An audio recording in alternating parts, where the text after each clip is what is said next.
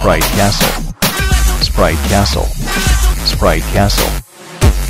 Mr. Rob O'Hara. Sprite Castle. Hello and welcome to Sprite Castle, the show in which we play, discuss, and review Commodore 64 games. My name is Rob Flack O'Hara, and on this episode of Sprite Castle, we will be discussing Little Computer People. This was a request sent in by Dr. Quest. So Dr. Quest sent a request. I just saw that. If you have requests for the show, you can always email them to me. The contact information is listed at the end of the show. Do you know what the original working title for Little Computer People was? You will find out the answer to that question later in the episode. Before we get started with this episode's game, let's check the Daily Sun for this week's Paperboy headlines.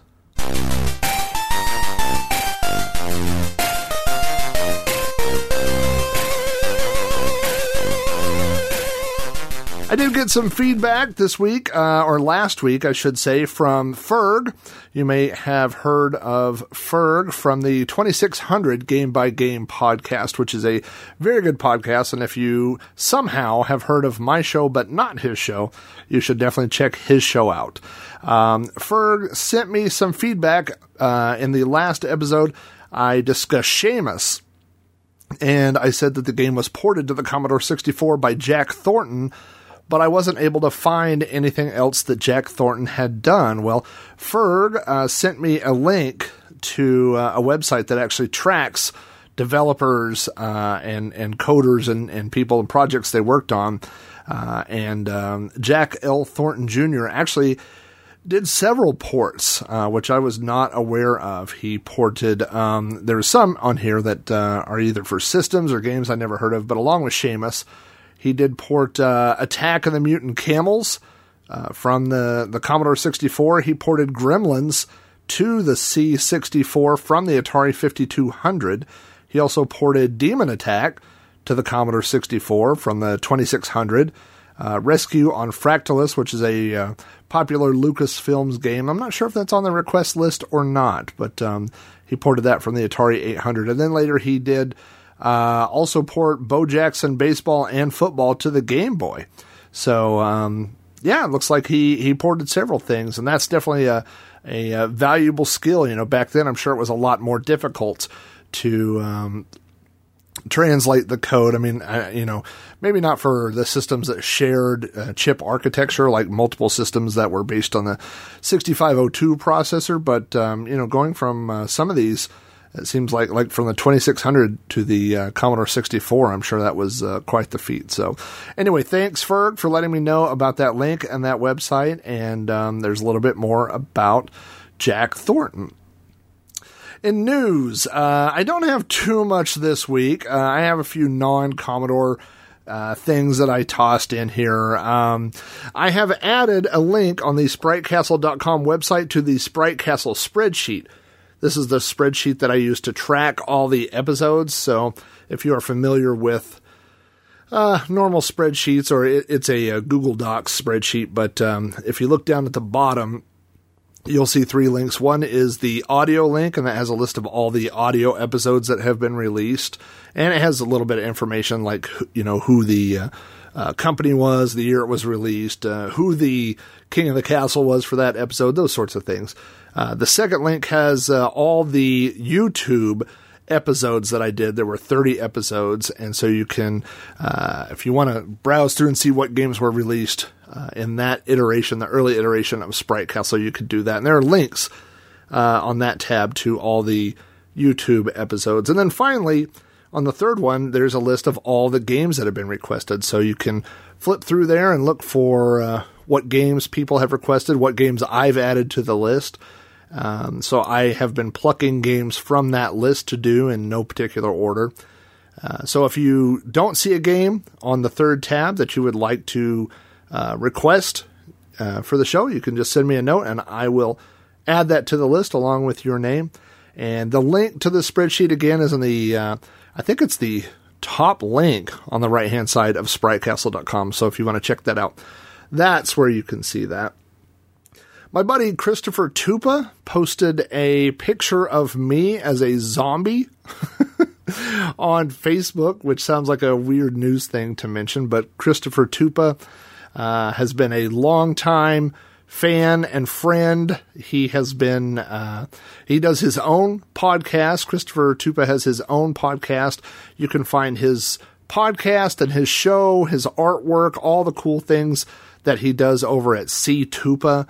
And I will put I think it's ctupa.com. I almost said .org. I think it's ctupa.com, but I'll put a link to Christopher's site on our link. His podcast is listed on Throwback Network, and I know Christopher has, we've done some different things with him with Throwback Reviews, and just an all-around great guy, and a very, very talented artist. I know he's done some children's illustrated books. He's done all kinds of artwork, just super talented and super nice guy. So anyway, he's doing a 31 Days of Halloween, and he has done paintings. He did a painting of Sean from Throwback Reviews and the Average Runner podcast. He did one of me. I know he did one of Ferg from the 2600 Game by Game podcast. I know I saw one of the Zerbinator. So lots of, he's just, like I said, just a super talented guy. So I'll add that link. And I think he actually sells, he does have a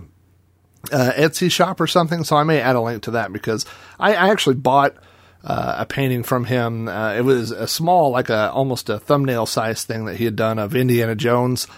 And again, I feel like I'm going on and on about the guy, but just really talented. So I'll put those links in there.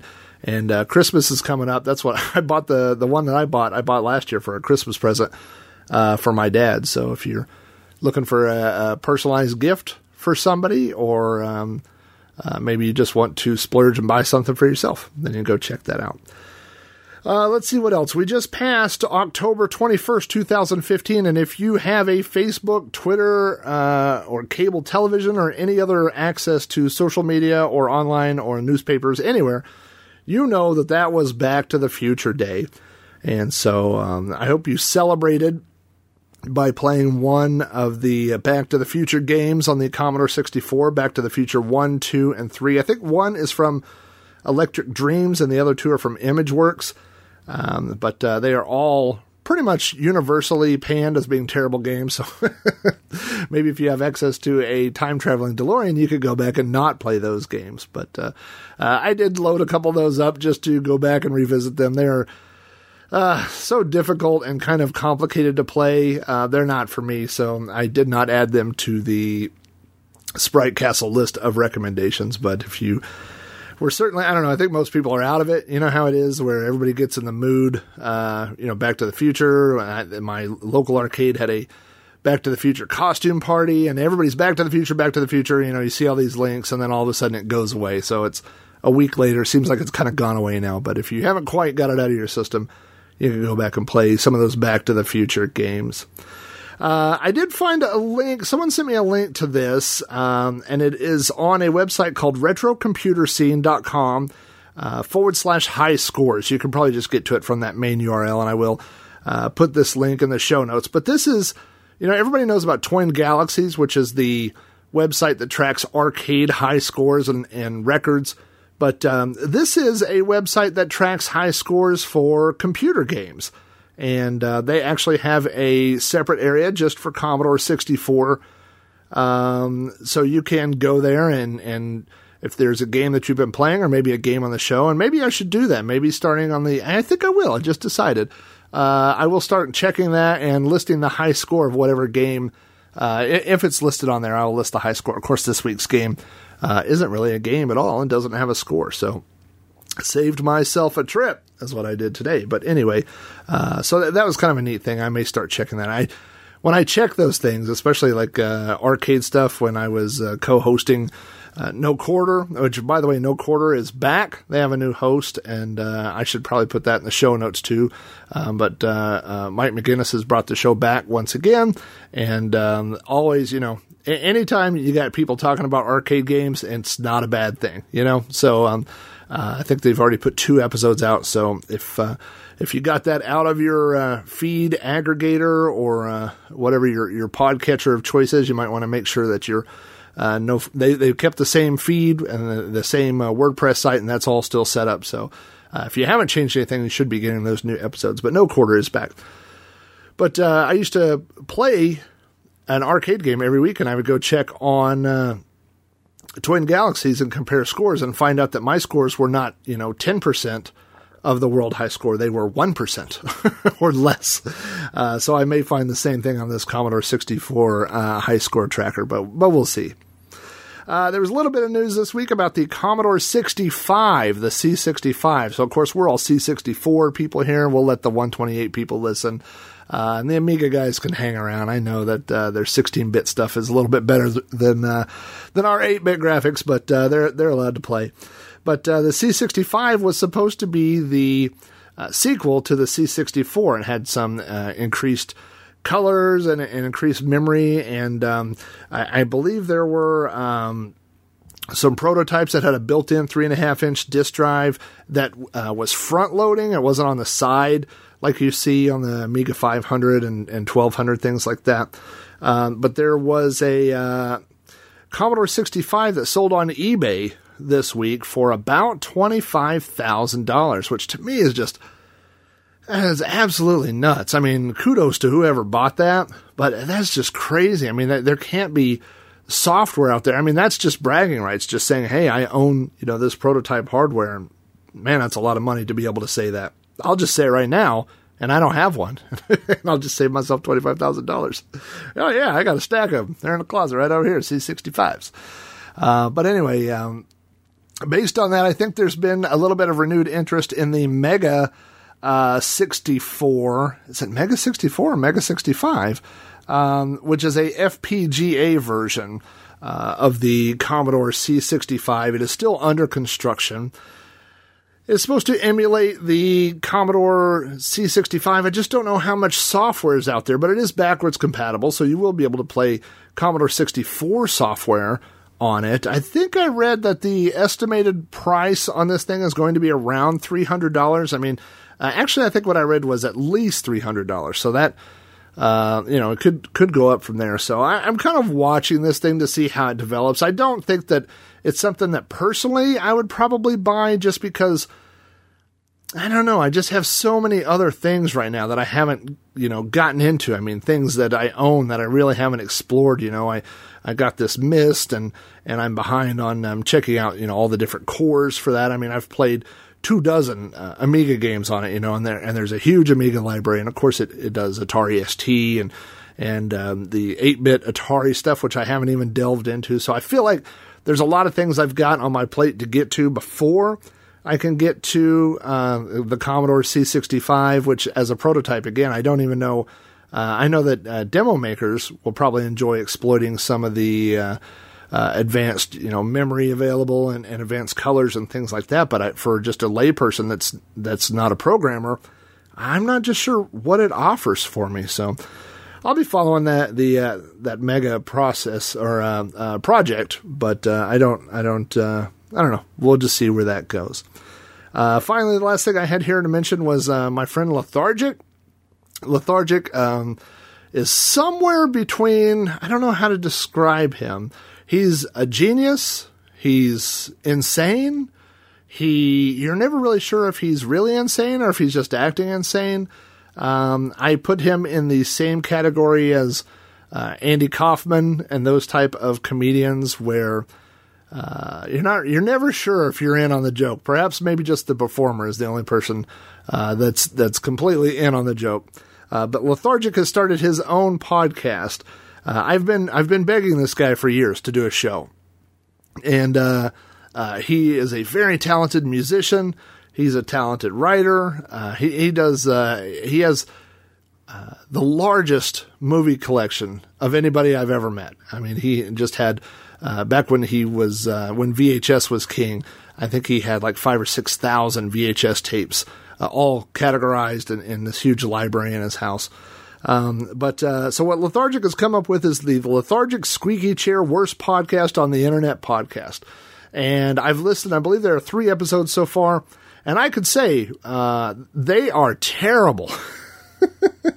I mean, they are terrible podcasts. And what has happened is Lethargic has found a notebook full of song lyrics, that he wrote in high school and middle school, and some of his homework, like stories and things like that he found from high school, and he is reading those on the air. So the first episode is a little rough. There's a lot of coughing and hacking and burping and belching, and of course that titular squeaky chair makes an appearance. But after that, things kind of smooth out.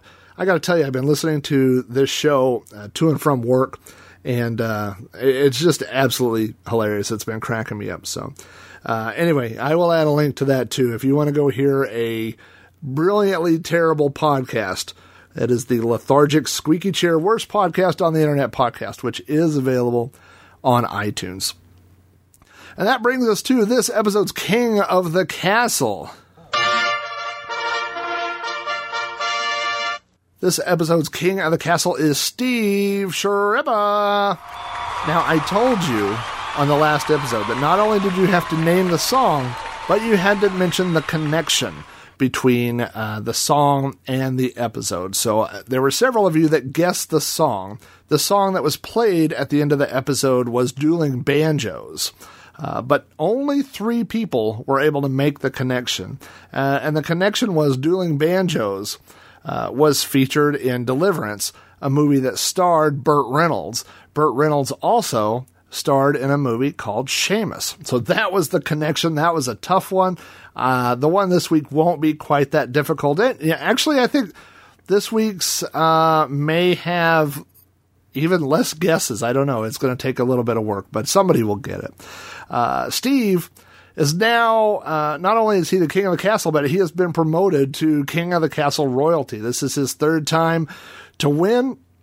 So we are moving Steve over to Sprite Castle royalty along with Paul Ramos. So Paul and Steve are the first two to be retired from the Sprite Castle competition. Maybe at some point we will open it back up to them, but they are just so much better than the rest of you guys. You guys got to get faster on your itchy trigger fingers. So anyway, congratulations again to Steve. You did a good job, and welcome to royalty.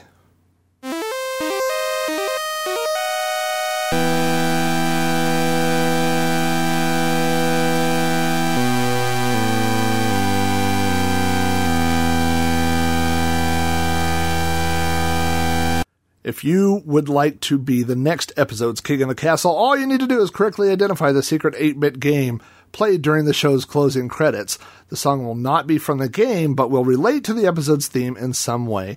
Once you have identified the song and can tell me what the song is and how it relates to the episode, you will need to send the song title to me either through Facebook, Twitter, email, or the show's voicemail box. And whoever's the first person to do that will be the next King of the Castle. All those contacts are listed in the show's closing credits.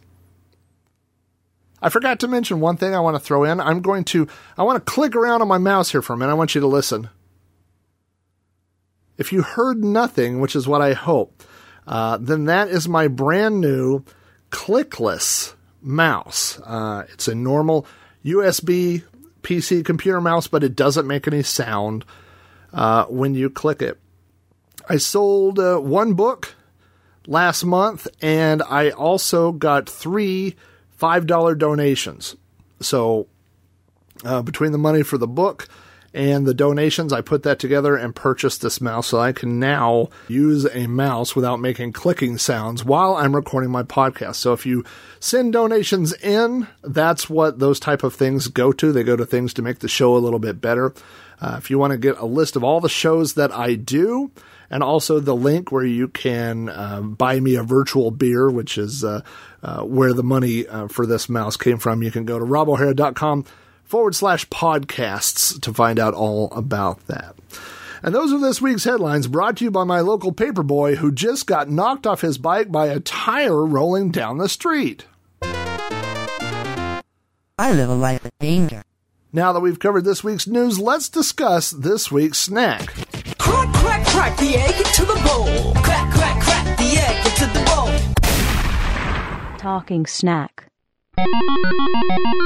So, it's little computer people. And there's not a lot of food related to this game.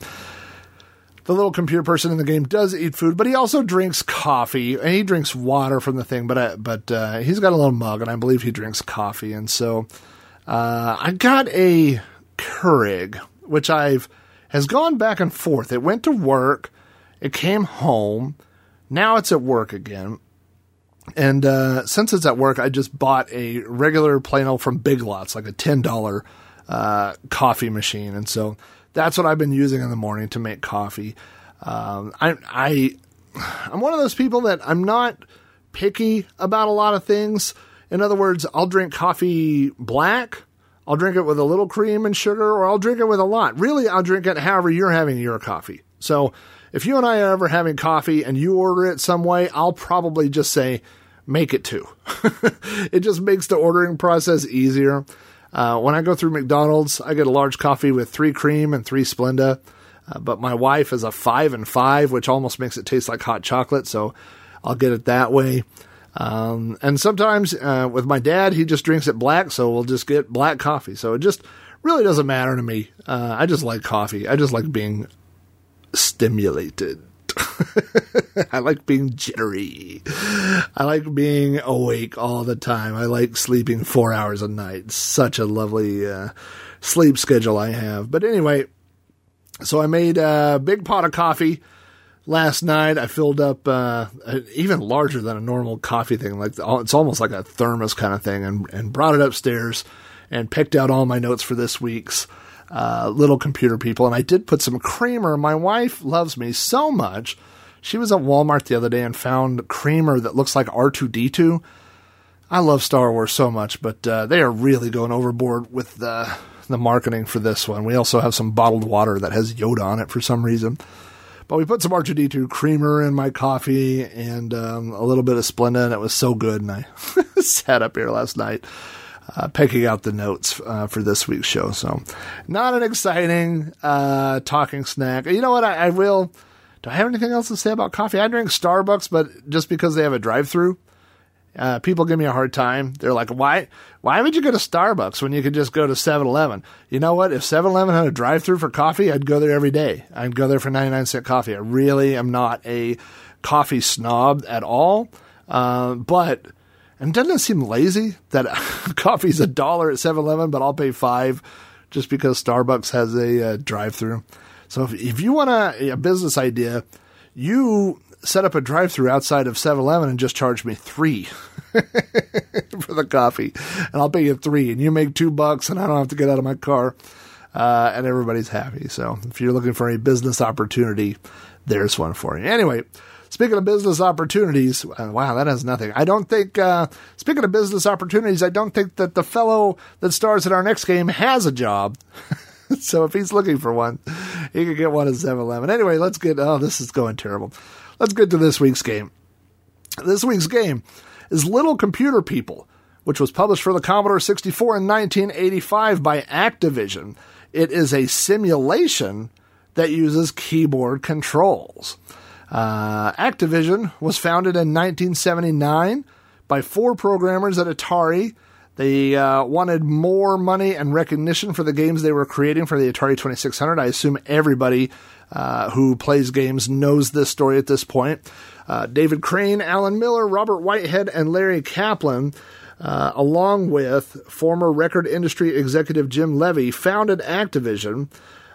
They based the structure of their games on Jim's experience with the record industry, so that's why on the Activision releases they included the artist and their biography, a little bit of information about them.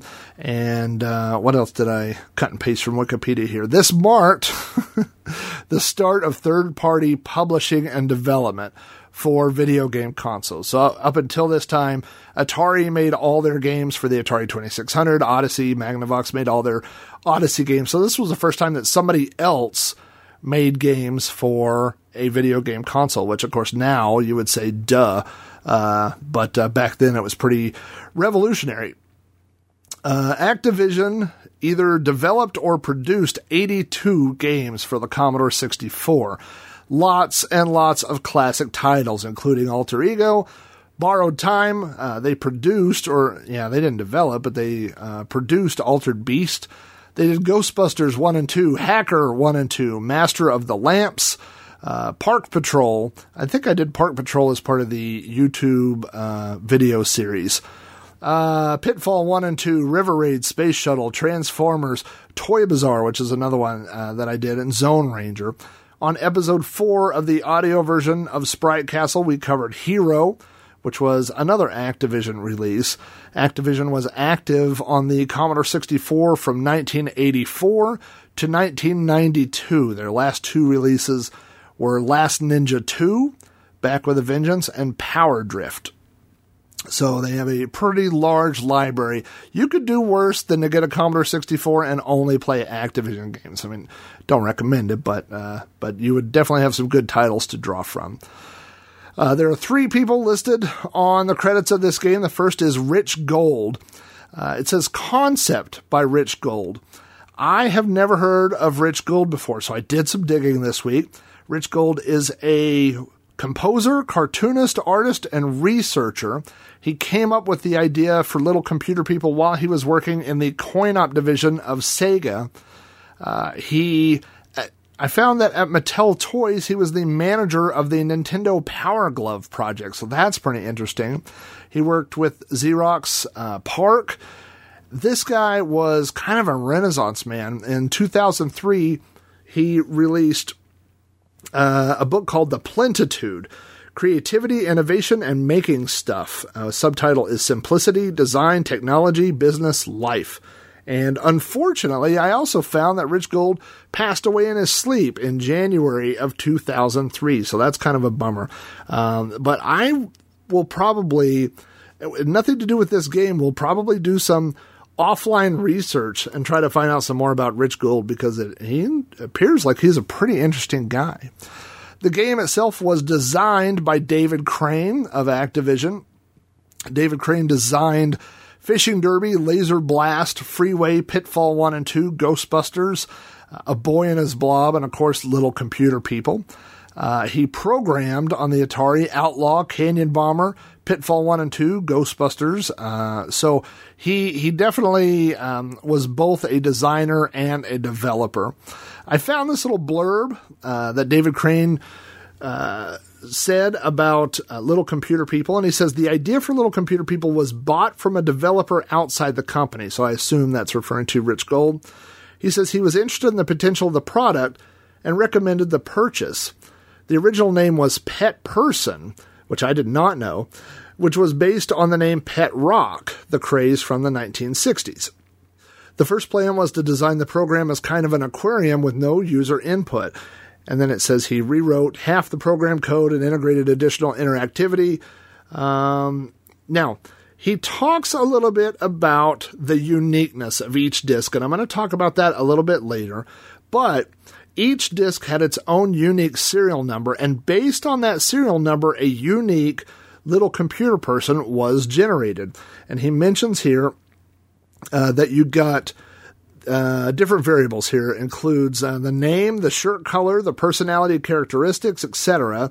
And these were determined independently from the serial number. So not only could you get like a Little Computer Person with the same name, but then also that they would have the same shirt color and that they would have, the same different types of traits would be almost zero. So he says each disc was effectively unique. And on top of that, there's 5 different types of Little Computer People. So it's pretty interesting the way that they did this. The third person involved in the game was Russell Lieblich. He designed Master of the Lamps and Hacker 2. He was a programmer and engineer for Howard the Duck and Master of the Lamps. Howard the Duck is actually not a bad game. People can say what they want about the movie, but I like the game. And he did tons and tons of music and sound effects for other games. Again, he did the music for Master of the Lamps. He did Task Times and Tone Town, which is a classic game. Portal, he did the sound effects for The Last Ninja. He did the music for SimCity, which SimCity talks about this game as being an influence. And he did the theme on the Ghostbusters 2 game. So again, lots of sound. Everybody that was involved in this was very involved in the industry.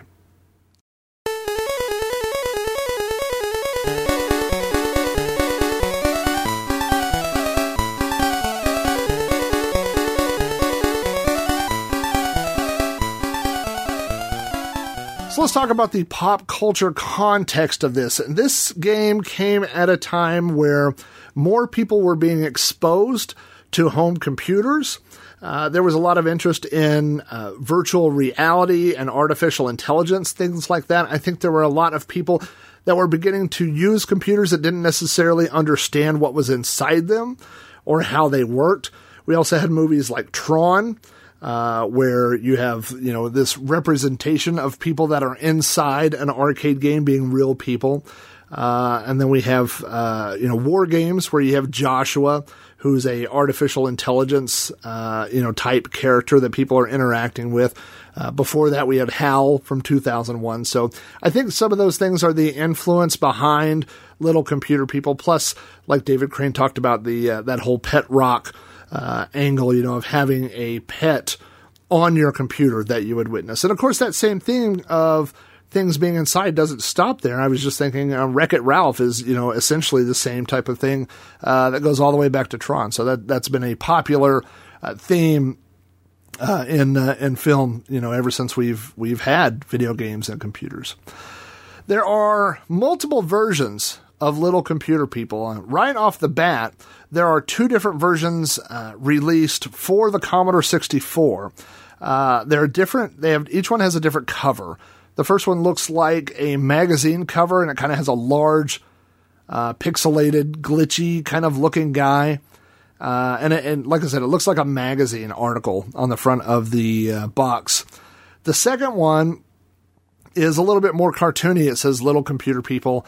And then around the edge, it has drawings, like artistic renditions of the little computer person doing different things. The second release also says House on a Disc. Now, this is something interesting I ran across. I wasn't really that familiar with this, but I've always known this game as Little Computer People. But it looks like at some point they changed the branding and started referring to this as, at first, Little Computer People House on a Disc, and then later just simply House on a Disc. So that was something I really wasn't aware of.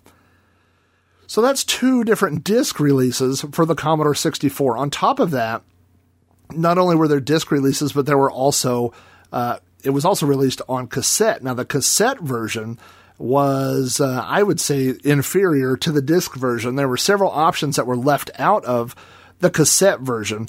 The little computer person didn't communicate with the player, which I think is a big part of this. Each one, you started a new session each time, so it didn't save, just like on the disc where it was every time you went back, you had saved, what had happened before. And on the cassette version, nothing got saved.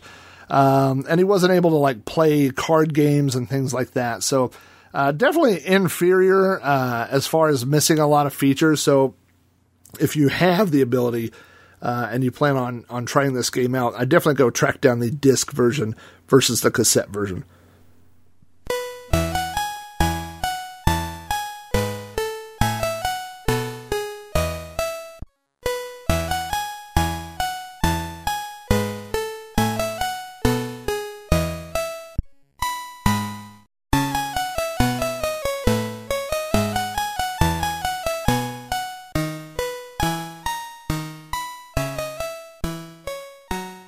So I played the traditional version of Little Computer People this week, the first version that I grew up playing. You boot up to the menu screen, you come up with a blue spiral notebook, and you'll see a pencil and a pencil eraser and a calculator. The top of the spiral notebook says Little Computer People Research Project, and then you get to enter the name of the researcher, which is your first and last name. You hit enter. Then you're prompted for the date, and that date is month, day, year. And then you'll put the time in. Now, note that I said year, not year. It only takes a 2-digit year code, which means this game is not Y2K compatible. So there were a lot of concerns.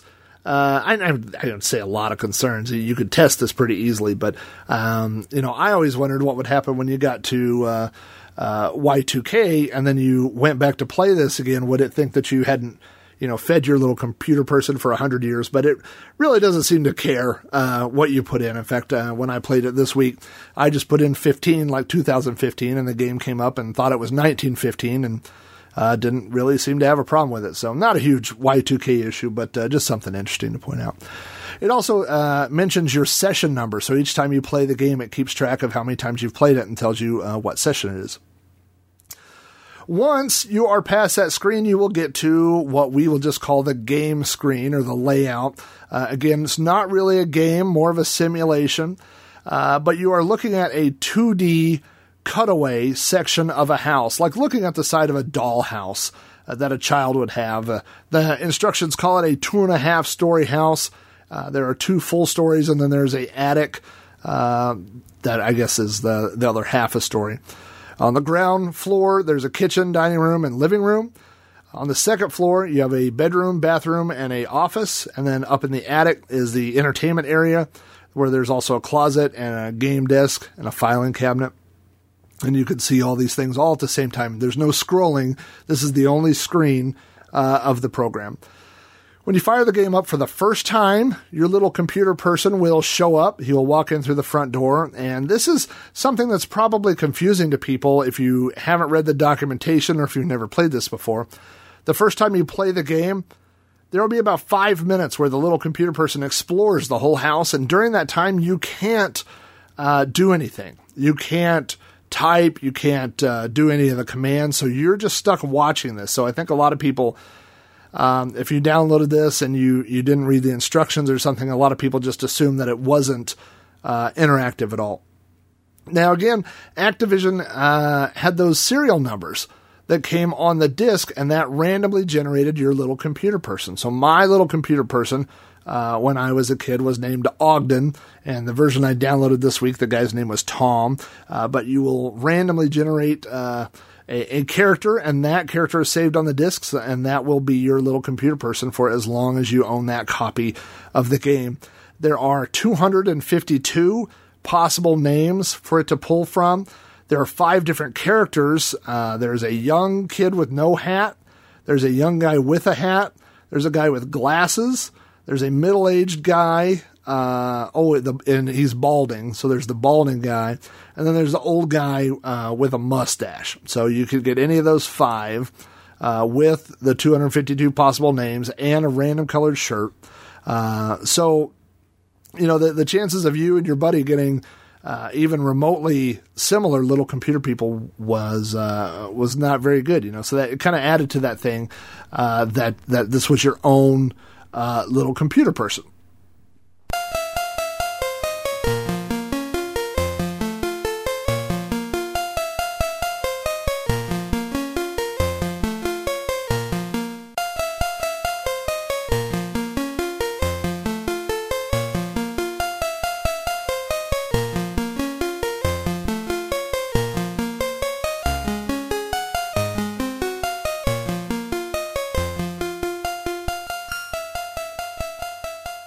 And so again, this is where the move-in sequence takes place. The little computer person comes in, walks all around the house, checks everything out, and during that time you can't do anything. Now, once that sequence is over, you can start issuing commands. Now, there are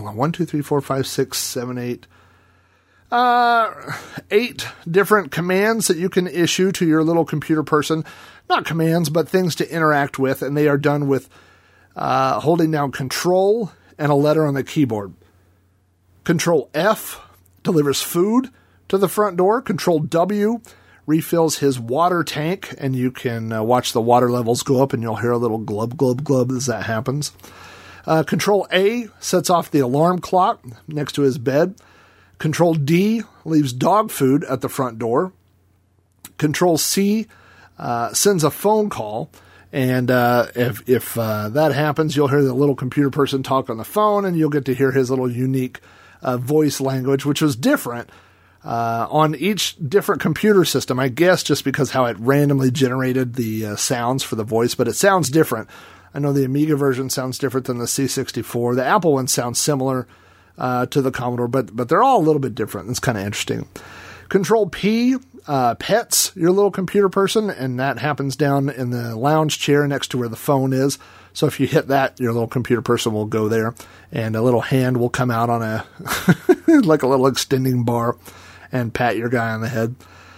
Control R leaves a record for his stereo. He can go play the record. And Control B leaves a book. So each one of these things does something on the screen. Like, for example, when you leave, when you hit Control D to leave dog food, the doorbell rings, and then your little guy will stop what he's doing and go to the front door and go pick up the dog food and take it to the kitchen, or feed the dog or whatever. So they do little interactive things with each one of these things. Like, when you make the phone ring, he goes there and answers the phone. You can also use the keyboard to communicate directly with your little computer person. You can write them notes and ask them, hey, would you please play a record? Would you please, feed the dog? Would you please exercise? All these little different things. But you have to say please. You don't have to, but there's some sort of algorithm that tracks how happy your little computer person is. And if you don't use your manners, as the instructions say, if you don't say please, then it somehow affects that, and they will eventually not be as happy as they started off being. So you have to do a lot of please and thank yous.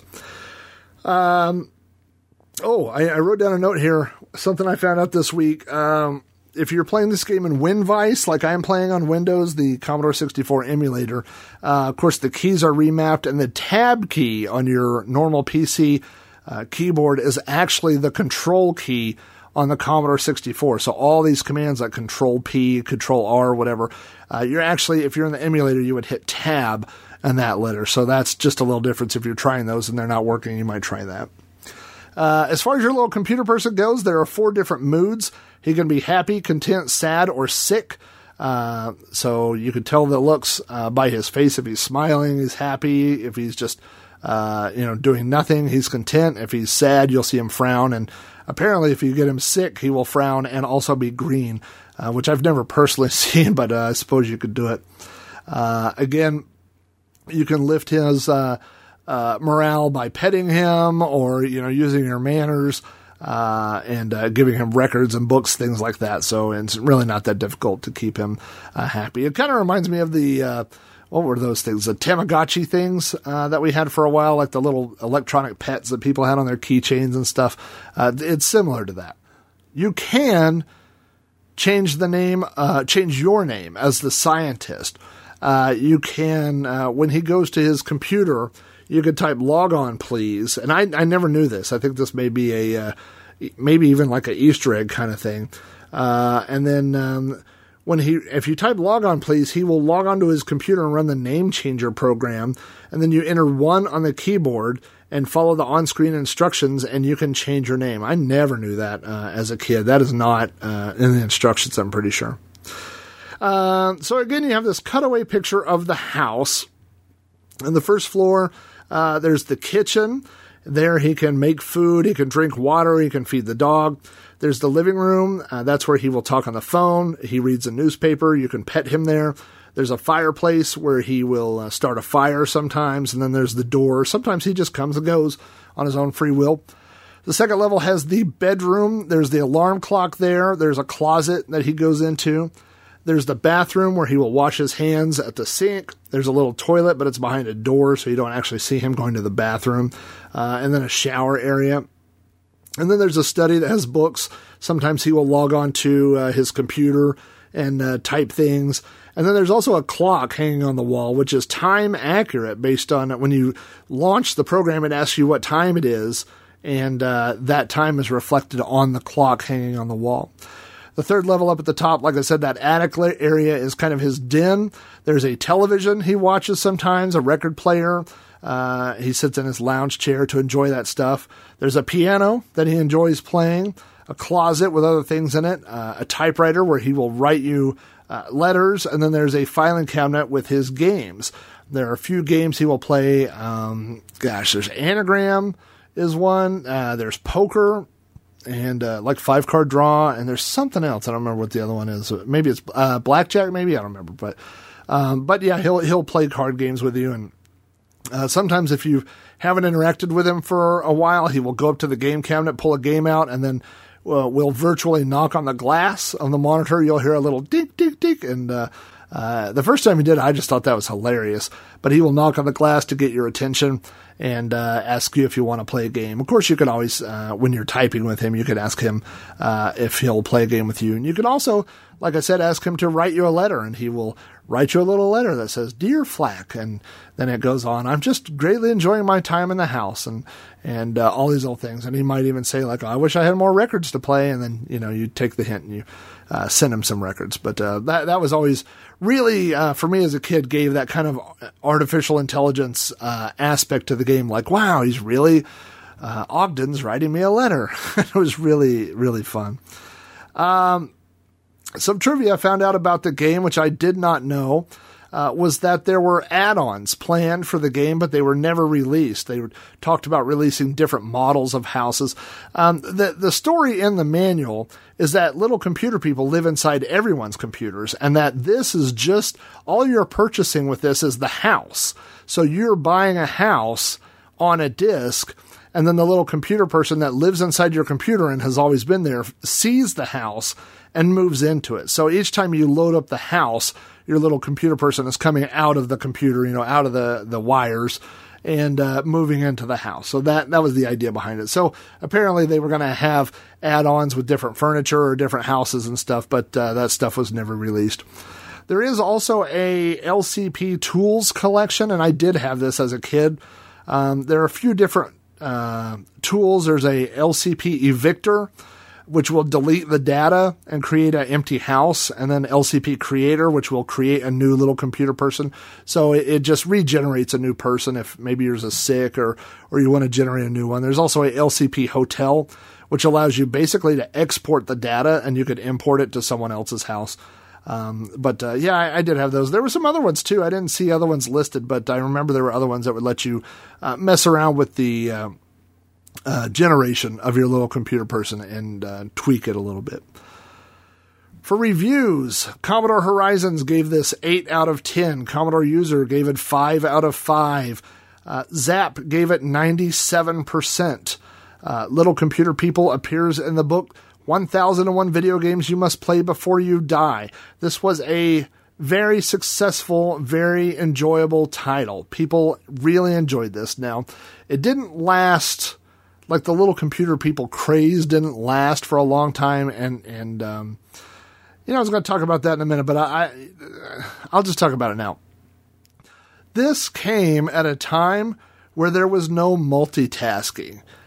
So if you loaded this game on your Commodore, this is what it did. It was only doing Little Computer People. We had it on our Apple II for a while, and I had it on my Commodore, but that's it. So you load this up, and then you can't call BBSs while it's running. You can't, do your homework or word processing or play other games or anything. That's it. It can only play this game, which makes sense because it's, just like any game, but there's so much that you're not doing while this game is running. I mean, it really is a simulation of a guy walking around.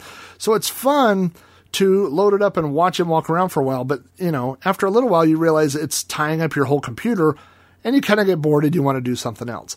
Now, this week, I have a flat screen television in my computer room. So I have dual monitors on my PC, but I'm like, I don't have anything. I've got my Commodore and a few other things hooked up to my flat screen TV, but I don't have a cable running from my computer over to the TV. So I bought a long VGA cable. I actually bought a long HDMI cable at first, and this is a long story, doesn't matter. But I ended up using a VGA cable, ran it over to the TV, and drug my Commodore emulator over to that TV, fired up Little Computer People, and just let it run. I think that's the thing that makes this not be a super game on people's list because they got bored with it, but being able this week to just run it in another window and I might let it run forever. Just let my little guy run around and do whatever he does and occasionally feed him or whatever. I might let it run for weeks. It's just, I don't know. There is something appealing about it. It's kind of like playing with an interactive dollhouse maybe. But I really did enjoy this week letting that thing run.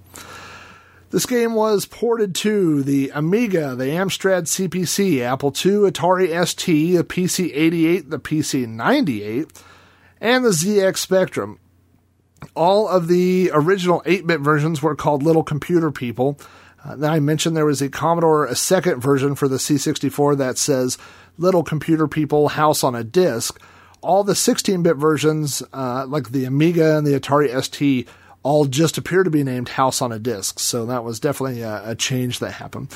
It was also kind of ported to the Famicom disk system as a game called Apple Town Story. Now, there's some changes. Instead of a boy, it's a little girl. And instead of a dog, there's a cat. But basically, it's the same game. There's very little interactivity. There's no real plot, just like Little Computer People. And this game apparently was popular enough that a lot of people say that it influenced the Tamagotchi and what's the other one I read? Princess Maker. So, maybe this game being ported to the Famicom disk system is something that got that spawned.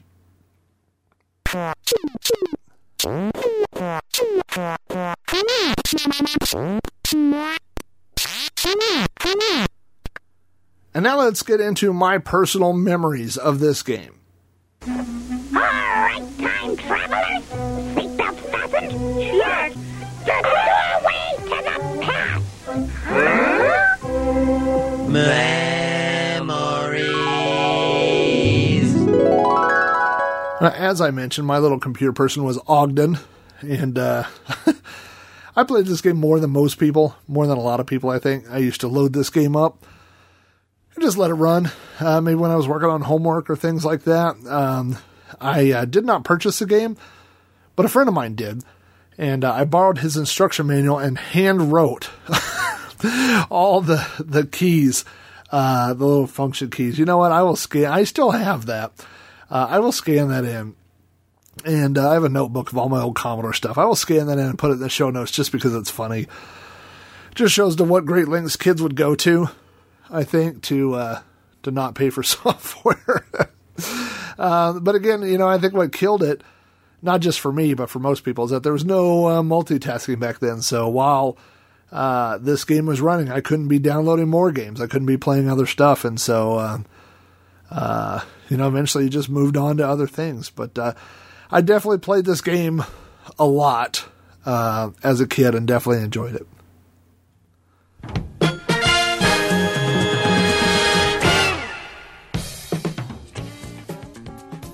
For graphics, I give it 4 out of 5 8-bit houses. The graphics are pretty detailed. You can tell what everything in the house is supposed to be, even with the relatively low resolution of the old 8-bit computers. It still looks pretty good. For music, I give it a 5 out of 5 8-bit houses. The music is, he has records he can listen to. He plays the piano. There's all kinds of little entertaining things going on.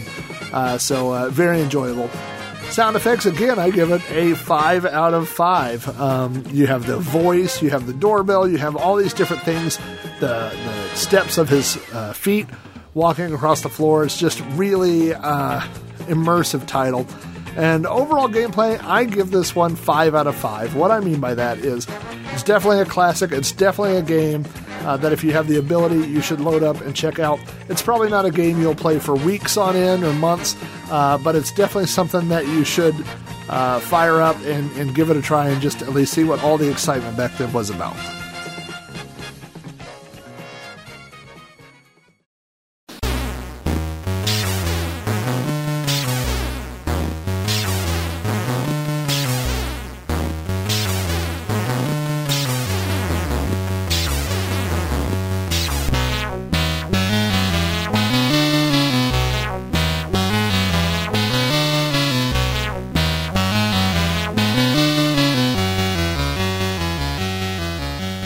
Thanks again for tuning in to Sprite Castle. If you'd like to play this title or any other title that's been on the show, head over to spritecastle.com and click on the downloads link up at the top of the page where you can download Commodore 64 emulators and all the games that have been reviewed on Sprite Castle. If you'd like to send me feedback about this or any other episode of Sprite Castle, you can email me at robohara@robohara.com, contact me on Twitter at Commodork, follow the show on Facebook at facebook.com/SpriteCastle, or leave me a voicemail on the Flack Podcast hotline at 405-486-YDKF.